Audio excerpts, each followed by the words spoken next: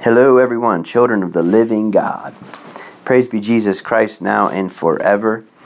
I'm going to do a little mini-series here on the theology of the body, if you've never heard of that. Just today's going to be a little introduction to what the theology of the body is in a nutshell. Just start diving in a little bit to it. So, the theology of the body was written by John Paul II, the saint, a great man of God. And he had a tremendous appreciation for marriage, family, and sexuality. And he saw the stormy times we're in and the confusion that stirs about. And he saw a need to educate the human being on what it means to be human. So in a nutshell, theology of the body, or theology, study of God through the body. So what's being said is Genesis 1:26 and 27.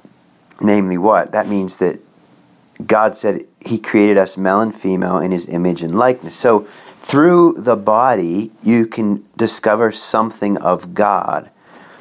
And the best analogy we have, which is all throughout Scripture, is the analogy of the love between husband and wife, bridegroom and bride. If you look at the two bookends of the Bible, right? Adam and Eve, and then you got at the end of the Bible in Revelation, the new Adam, Jesus, and the new Eve, the church, of which Mary is a perfect image of. So the middle of the Bible, Song of Songs, which is erotic love poetry between God and Israel, God and His people. So the whole Bible, the bookends and all throughout, is the drama of love between God and His people, realized and perfected in the person of Jesus Christ, who became man so that He could assume a human nature, right? He took a human nature so that He could what? Marry humanity.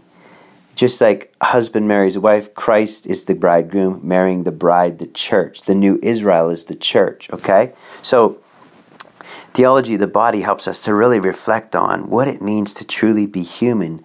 Asking deep questions, like obvious but deep. Why am I here, right? What's the meaning of life, of my human existence? Do I have a purpose? So many people today, especially, young people, they walk around very purposelessly. We go in circles. It's like we don't think until like something bad happens, or we get sick, or we come to a midlife crisis, or what we thought would work doesn't work. Like we come to these places. So now's a time. This is why, again, silence, prayer, and solitude are so important. To stop and think. What's your purpose? What's the meaning of life, of human existence? Why did God make you with a male body or a female body? Why did God, make her body different than His and vice versa? Why are we this way? Why is our body shaped as it is? What's the purpose and design that God has stamped into us as human beings? Because, being human is being an enfleshed spirit, an embodied soul. We are body and soul. We're not dualists, meaning we separate the body from the soul. That's death. We don't say the body's bad and the soul is good. That's a reading of Christianity. That's not true. True Christianity is the body is so good. We believe in the resurrection of the body. We anoint the body. The body of Christ. The body is sacred. Paul says, don't you know you are temples of the Holy Spirit, right? And so all these questions are inherently concerned with marriage and family, okay? So marriage leads to family. What is family? The domestic church. Every family is the domestic church. So every woman is church. Every man is called to be Christ. And Christ and the church are one. So when you see a marriage, a sacramental marriage between a man and a woman, the sacrament of holy matrimony, the sacrament means mysterium, meaning mystery, making visible something invisible, making visible something greater than itself. Just like a road sign to say Chicago, it's pointing to something greater than itself. Husband and wife point to something far greater than themselves. And so what is that thing that they point to? The love of Christ in the church, which is heaven.